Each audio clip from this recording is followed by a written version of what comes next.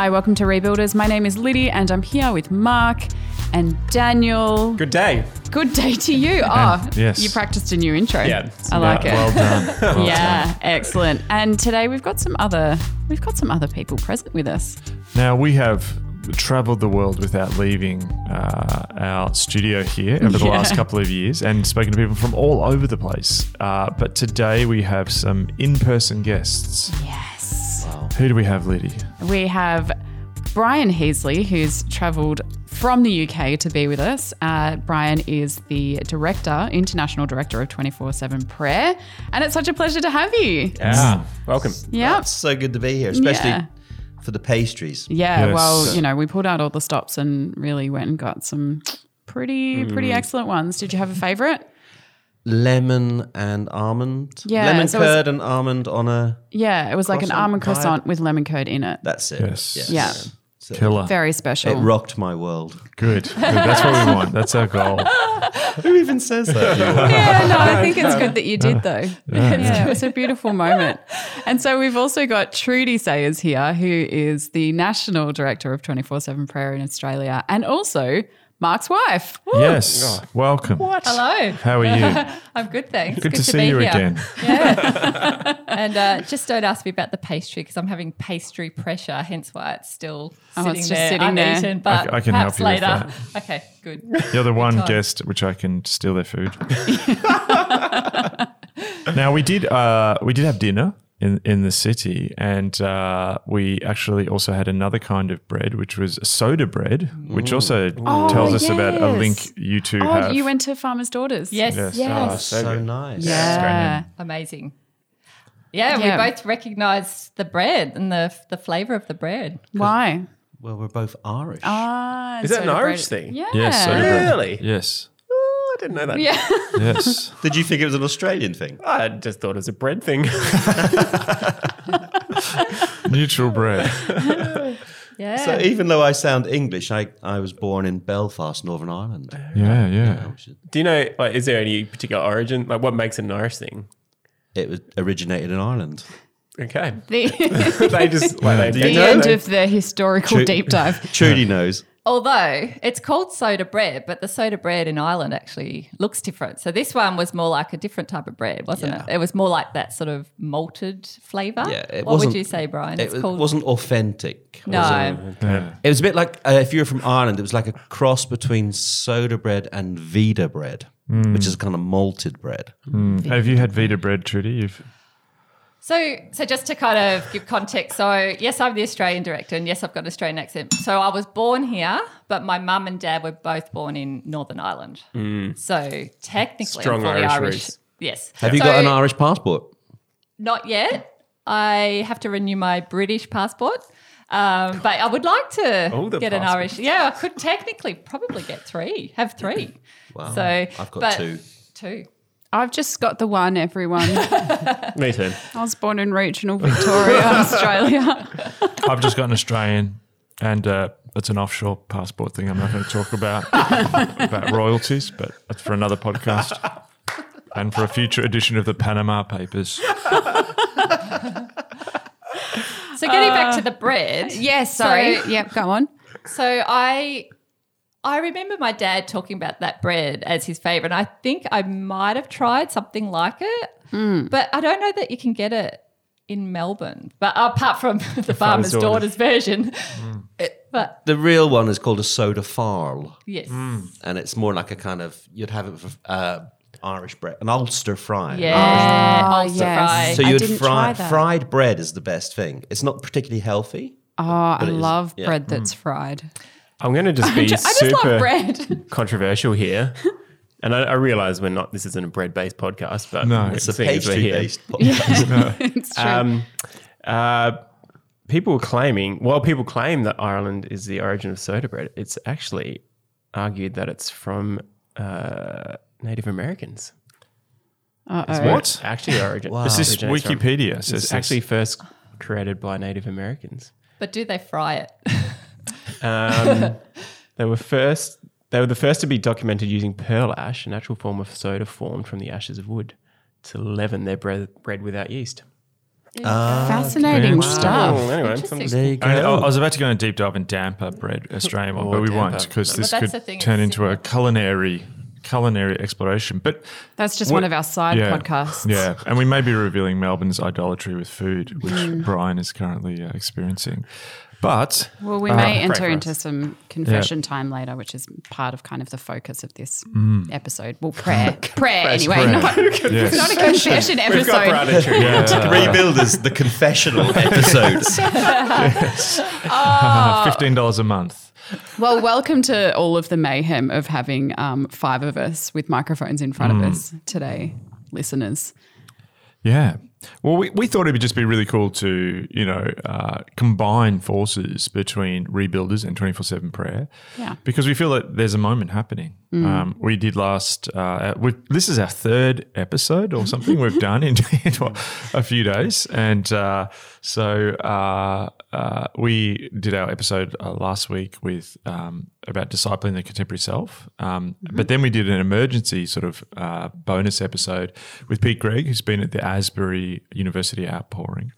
And there just seems to be a moment, a momentum, and prayer is at the forefront and devotion. And we had planned this a little while ago, but I think as we've thought about this, and there's a sense that there's an urgency, that we are seeing a moment where the world is secularizing, that's creating a hunger for God to move. And we just thought it'd be really interesting, not just to hear from Brian and Trudy, but what we actually have today is a number of different prayer leaders from around the world contributing. And so we're going to explore some questions. They've sent in some replies that we sent off, particularly around secularism and prayer renewal. When the world's in various crises, different nations are in crises, how do we respond in prayer? So it's going to be a really good episode. It's a different episode. Quite different. Yeah. We're excited for what we have in store.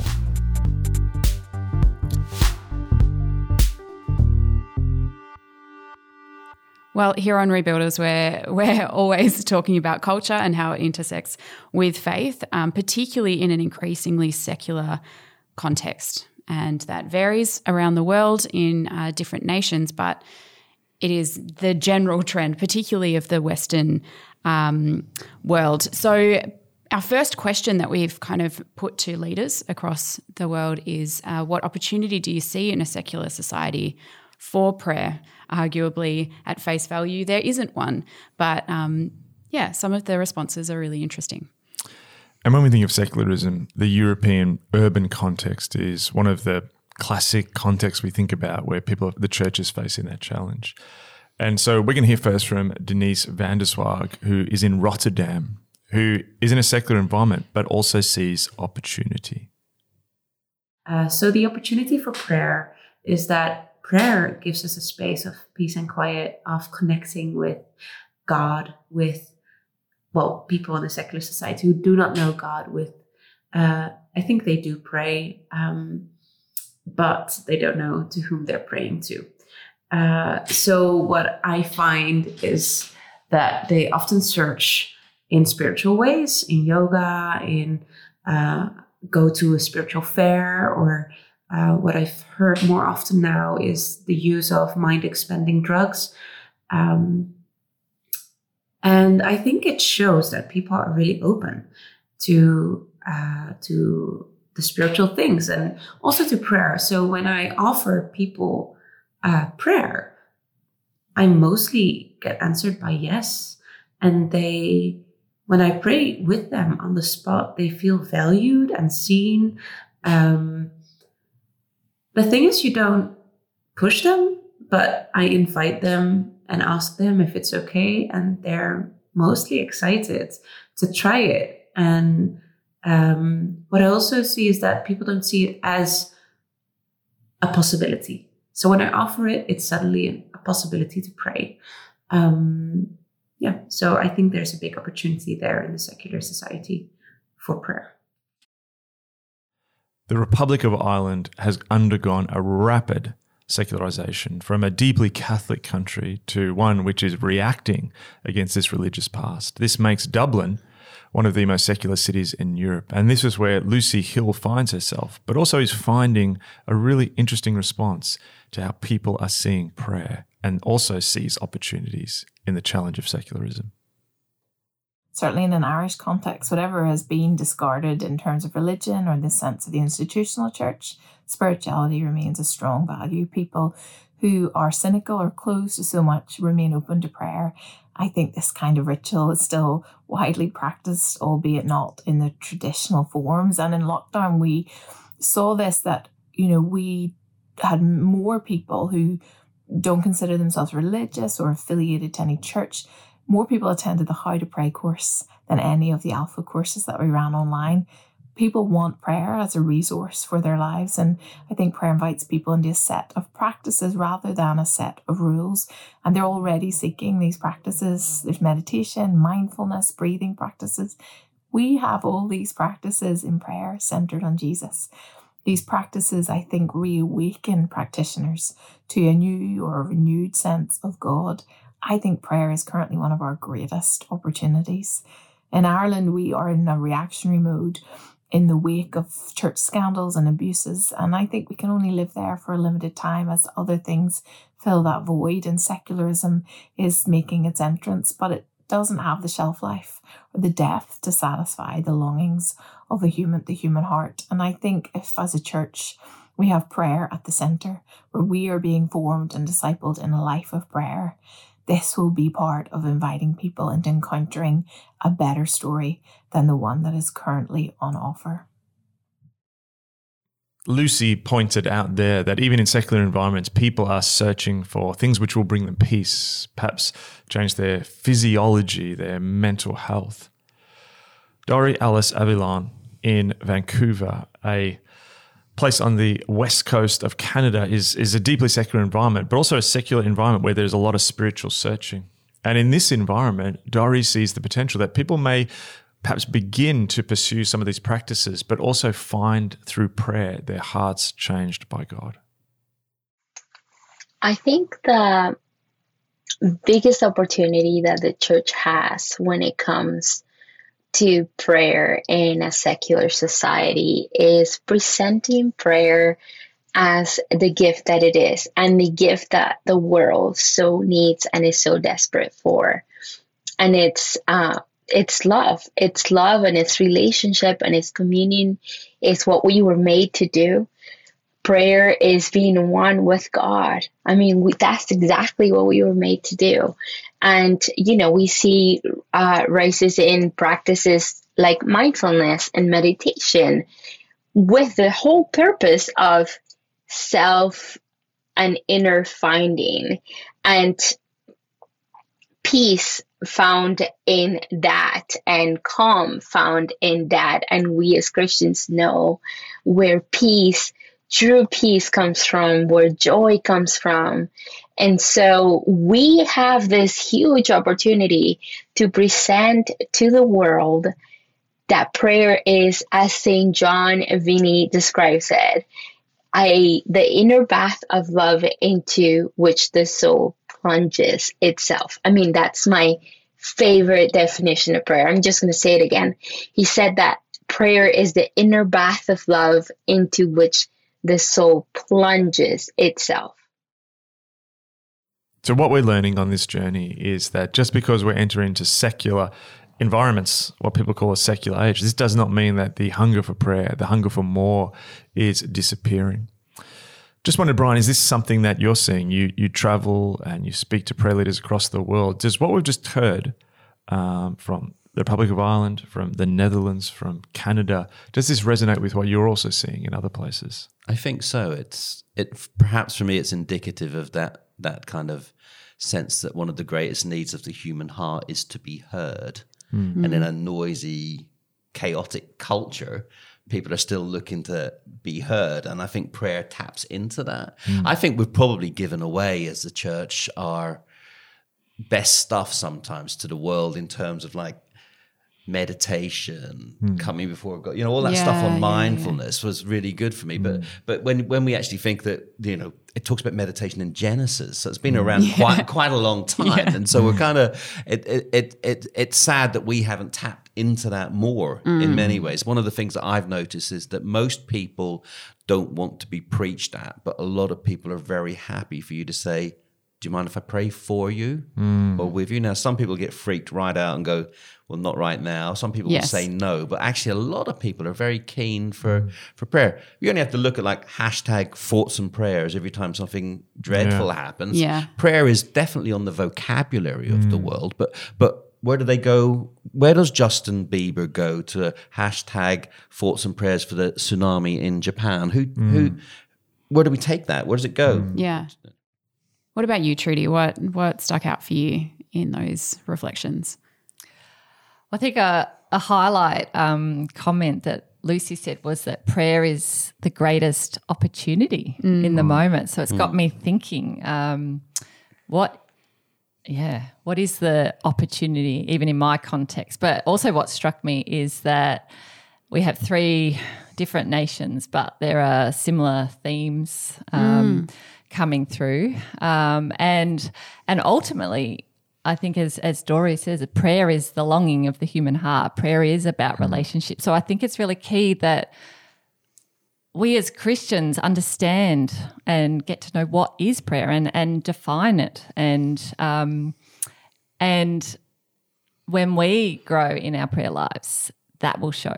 And and it really is about reconciling and helping people find their true home, their longing in the Father's love.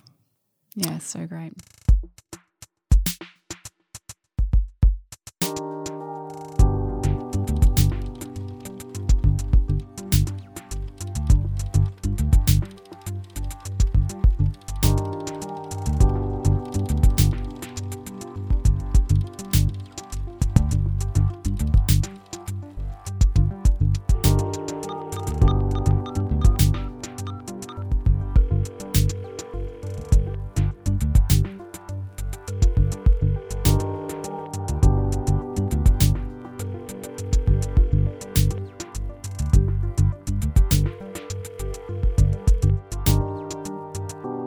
One of the big themes of this podcast is that crisis precedes renewal. And one of the things we're seeing is a sense that the world is in some kind of crisis at the moment, but also individual nations are experiencing their own ways that's outplaying at a local level. And also, we thought we'd ask people, how does this play out at a local level? And what we found is that crisis is deeply linked to a hunger for prayer, both in the church and in the society. And when we speak of crisis, perhaps very few places on earth have experienced crisis in the last few years in the way that Beirut, Lebanon has. From the 2020 Beirut blast at the port to COVID, to a banking crisis, to civil unrest, the Lebanese people have suffered incredibly. Christelle Hayek reflects on how at moments like this, prayer can come alive in a new way. When crisis hits, we are suddenly more aware of the brokenness of the world. We realize that there is no stability anywhere. People fail us, money and possessions lose their value, and the void we have been trying to fill with those things suddenly feels larger. We find ourselves turning to God. There is comfort in believing not only that there is someone holding this universe together, but who also deeply cares about us, and we start to try to communicate with him. Another country which has found itself racked by crisis is the nation of Peru. After suffering one of the world's highest death rates from the COVID-19 pandemic, Peru now finds itself in the midst of civil unrest after the removal of the president, Pedro Castillo. Andy Taylor, in the midst of this, sees 2 kinds of responses from people. One, which has a tremendous opening for prayer and for renewal. In general, here we're encountering a confused people. Cusco is a melting pot of Inca, pagan religion mixed with Roman Catholic tradition. There is a spiritual hunger, but this is often mixed with an oppressive, captive mindset. And the current political and social crisis in Peru that's led to deadly violence on the streets, the whole country being shut down, destruction of economy and livelihoods. The people here are hurting and suffering. There's a lack of hope in the government and the authorities, especially after Peru having the world's highest COVID death rate. And this is leading to a hunger for hope in something else. And we're witnessing 2 responses to this in the population. We're witnessing Some with a more of an anger and a frustration in what is happening, or we're witnessing others who are turning and trusting and depending on a God who offers more. It's a spiritual place with hunger that's not always directed to the kingdom. But when it is, we're seeing beautiful transformation. We find ourselves having to encourage people to know that even though this is happening, God is a God of love and is walking with you through this. And when this is begun to be known and understood, when a mindset of gratitude that no matter what the situation or circumstance, if that's adopted, then we see a deeper dependence on Jesus through the storms and people turning to prayer. Well, it's so fascinating to hear from people in areas that, I mean, I can't relate to those experiences that they're in Lebanon and in Peru. What are your reflections on what Andy and Christelle were sharing, Trudy? I think a key word that both actually said was turning. They're seeing a turning. Christelle mentioned a turning to God. Andy said turning to prayer, essentially turning towards God. So I see in the crisis that there's this turning back and people, and Christelle said there's this increased gap between a void of what the things that people look to, but turning back to God. So I think that's key. I just find it interesting that we could even say that even in our own comfortable, perhaps, society in Australia, there's still a crisis of people not recognising perhaps their need for spirituality as well. So it's a different type of crisis. Yes. So I think prayer has an answer of turning back. And perhaps they don't recognise it, but there is still a high amount of anxiety. More and more people are realising they're anxious and not at peace. So that in itself is a crisis. Yes. Of mental health we're seeing. Yeah. So I think prayer has an opportunity to provide that peace and encounter relationship once again.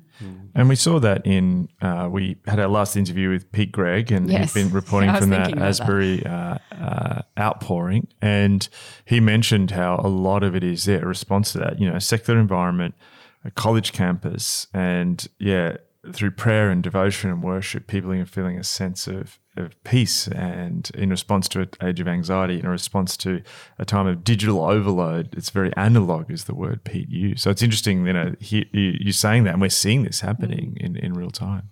And Brian, I wonder what we in, I guess, in many countries that aren't sort of facing war or social upheaval to the same extent as Lebanon or Peru, as the examples that we have here, what can we learn from,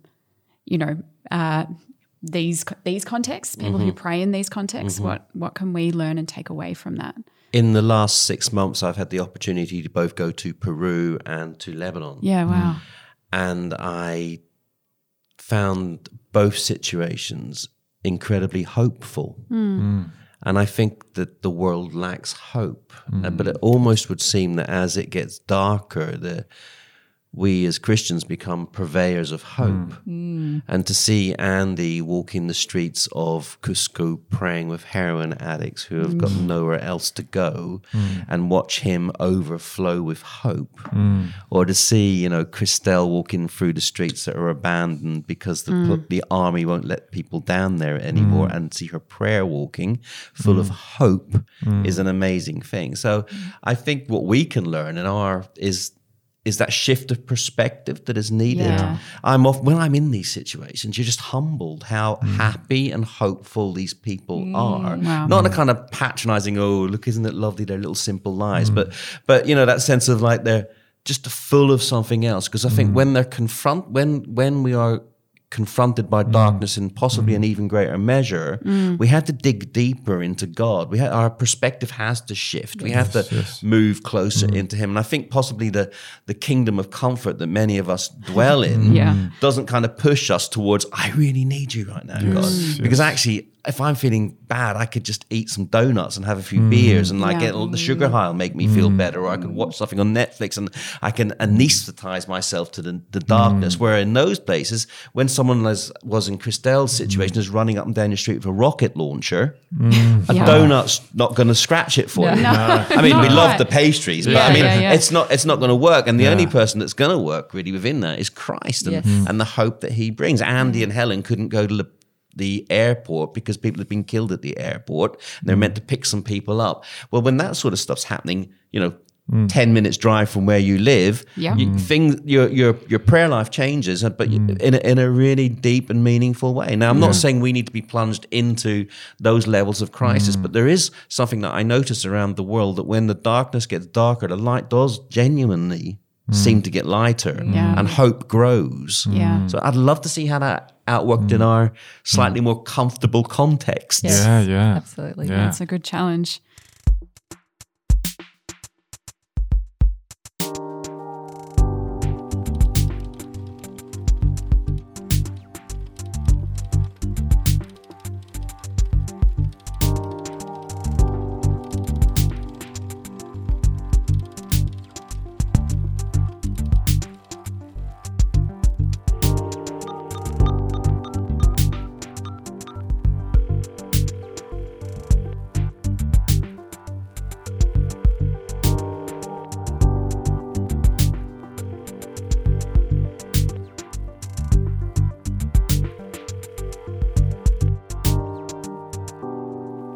This podcast is called Rebuilders for a reason.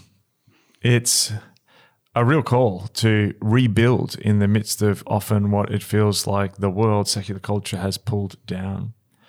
And so what we're going to do now is we're going to get to hear from some of our guests of how they're building, not perhaps something in stone or wood, but actually how they're building a culture of prayer, where they are in their churches, neighborhoods, families, in their lives.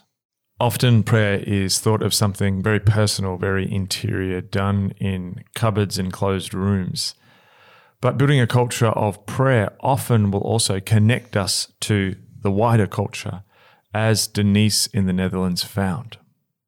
The funny thing is, in my student years, we often prayed for our neighborhood, where a lot of drugs shops, like where drugs were sold, and a sex shop was around the corner and everything. And we prayed for life and for color in the streets. And then at some point, the municipalities, they knocked on our front door, explaining that they wanted to change our little street into a park to bring more life.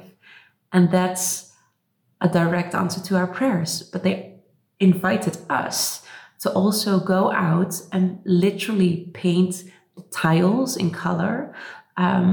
So that's a little anecdote of our prayers for our neighborhood and how God actually pushed the municipalities to see our neighborhood and see the streets, and to invite us into bringing more color into the streets. For Lucy in Dublin, building a culture of prayer is also connected to building a community of prayer. Increasingly, we are building corporate rhythms of prayer. We weave it into the life of our community. We prioritize it and we plan our calendar. And we do this by practicing together different expressions and different rhythms. We practice silence together. We practice lament together, as well as intercession and thanksgiving. We use liturgy and written prayers as well as praying what's on our hearts. But when we gather, we pray. It sits squarely at the center of our life and our times together as a community, not at the periphery, not at assigned separate times. I think if we are a people who value prayer, when we gather, we will do it together. And because of this, when we are together, we wrestle with unanswered prayer, sometimes uncomfortably so. And we also get to celebrate the joy of answered prayer together because we've stood together in it. The picture of watching and waiting is something we are learning to do together. And I think in order to sustain a life of prayer, we have to find more ways to do it together as a community of God's people. I think that becomes the fuel for our times on our own. It's a reminder that we carry hope together, so that even when I pray alone, I am praying with and for a community of God's people.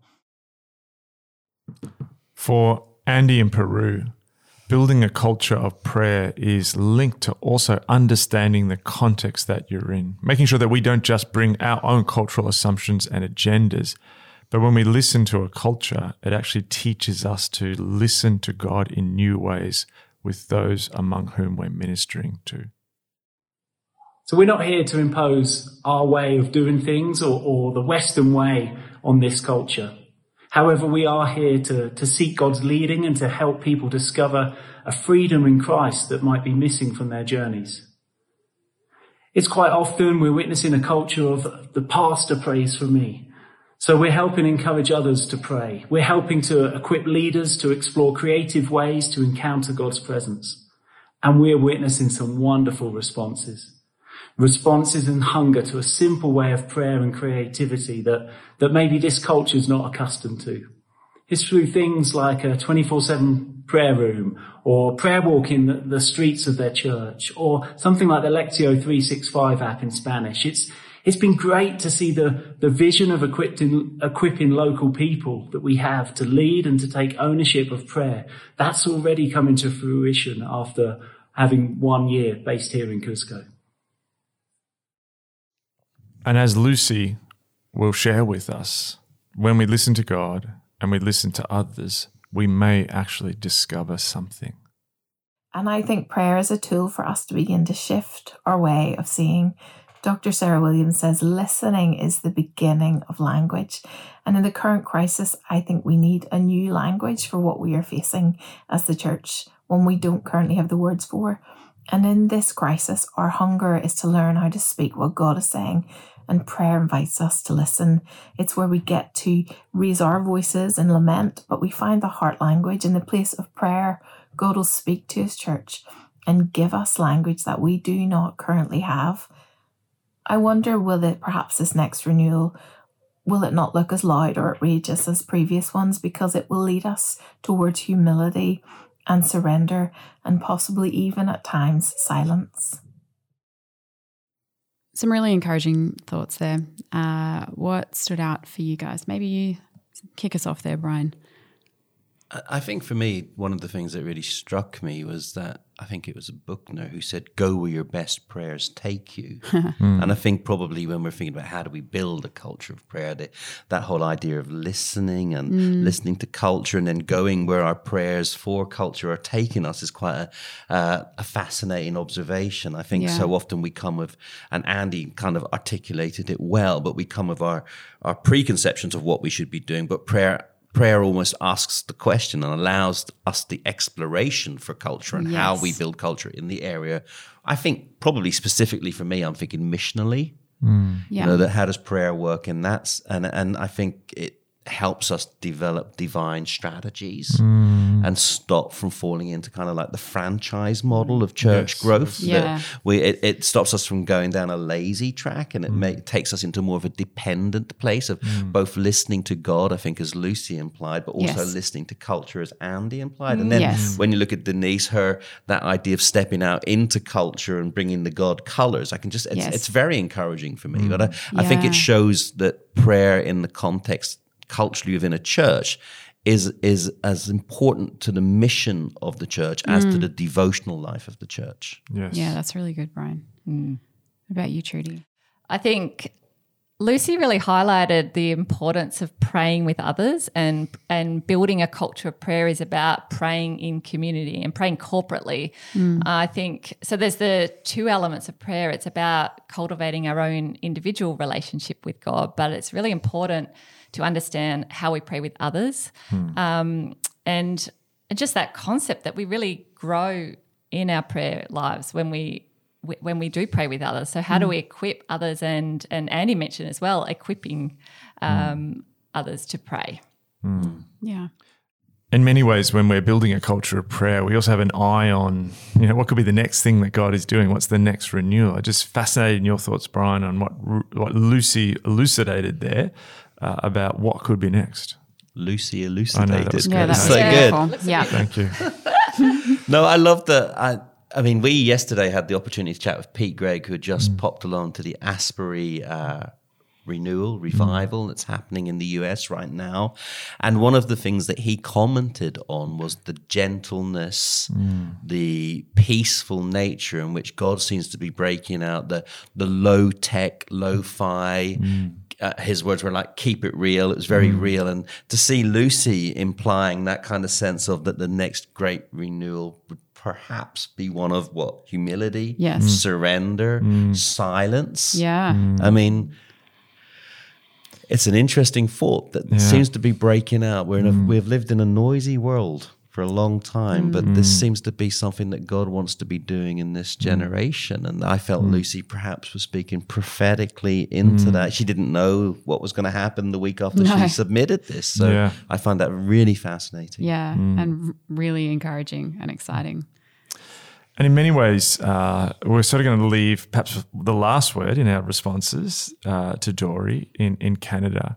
And I think there's a heart to, when we think about the next thing, to also think about the next generation. And I think Dory's got something really important to say. I'll let her share. Just this last year, as I was praying for our nation, I had this vision of a table, and underneath the table were the words prayer and youth. And I had a vision of Jesus walking by the table and flipping the table. And I just sensed that the Lord was saying, pay attention to the youth of the nation. The youth are the underground prayer movement. Now, I know what Dory is saying there is also something that's resonated with you, Trudy. And I'd just love to hear your thoughts on the next generation, youth and prayer.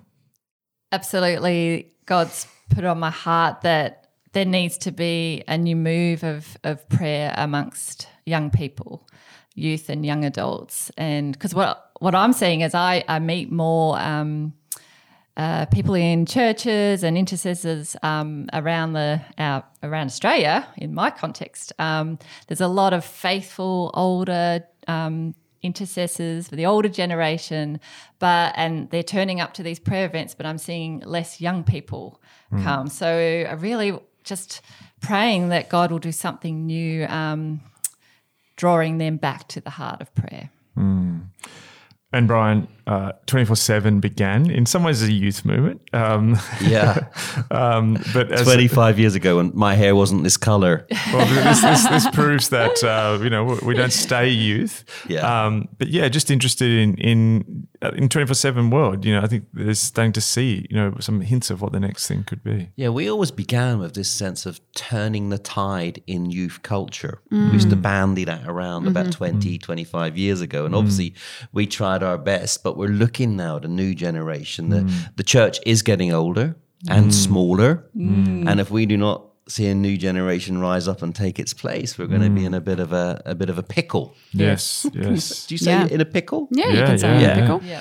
And that sense, I think we've got to look for something new. I'm always struck by when David went out to fight Goliath, and Saul says, put my armor on, do it my way. Yeah. And David goes, I can't go like this. And he takes off the armor and he goes out and he defeats the giant in his own way. And people used to say that to us when we were young, but I think we've got to be careful we don't put our armor on a younger generation. Yes. And we want to see a move happen amongst young people that is different to maybe what has happened in the past, not just for the sake of difference, but I think there's definitely a desire to see something happening. And I just wonder whether we might just be seeing the beginning of it now. Yeah.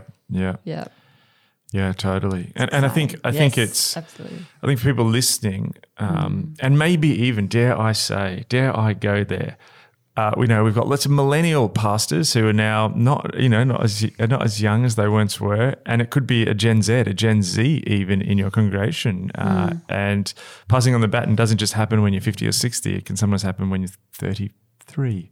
To those beneath you, and so I just I think part of that is keeping our eyes open for what God is doing in the next generation, and seeing. I think there's an awakening, a heart of prayer that we're seeing in younger people as well. So that's my little word to our youthful audience. Johnny, still youthful. Many of you are in that age bracket. I think, as we wrap up, it's been fantastic to go on this global tour. And I think what I always get encouraged by, and I think the privilege of what we've done with Rebuild is speaking to so many different people around the world and hearing back from people is there's themes and there's things God does in the world. And I just love to, hear and also just to add, and it feels like a bit of a moment at the moment, a bit of a turning. We were almost just hoping and articulating for a long time in this podcast what that could look like, and just starting to see perhaps the buds, after a long winter. Just I guess final thoughts around prayer. What would you pass on to the Rebuilders audience? What's your hearts for the moment? My heart would that prayer didn't become just purely a self-help tool. Yeah. That it wasn't just something that helped me develop my own inner rhythms and spirituality, which I believe are important. In fact, I've written a book on it. Shameless plug. Be Still. Be Still. Thanks, Check guys. it out. Guide to Quiet Times. That was so good. But, my worry would be that was all that we thought prayer was for, helping me have a better life, and helping me be more centered and less anxious, all of which are incredibly important.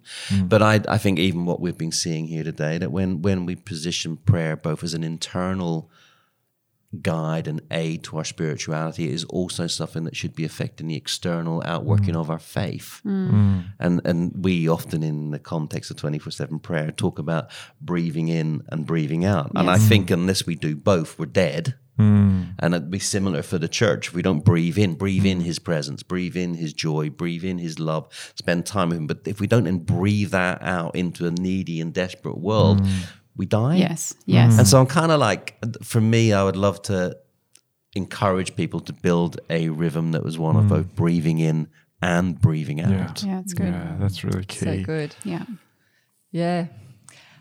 I was going to say something which I think is quite similar in that I think what God's actually stirring in my heart, and I can speak, and I'm hearing it in others as well, is actually when I come to the place of prayer, am I there for my own personal needs as well and to hear from God? Or am I there actually to come back to just love God? Yeah. And that's actually a new perspective of it's not just about me. It's about loving God first. So coming back, my heart would be that we come back to a genuine devotion. And then I think the rest will flow. Yes. When we truly understand what it means to have communion with God. I'm excited what that will mean. Yeah. It's good. I don't think I want to add to that. I would just like to say a huge thank you to you both for coming and being part of Rebuilders today. Also extending a big thanks to Denise, Dorielis, who else do we have? Christelle, Andy, and Lucy from all of your respective locations around the world. Thank you so much for sharing your thoughts and reflections with us and your encouragement. Let's be a praying church. Let's be people who march on our knees, as it were. Amen. Amen.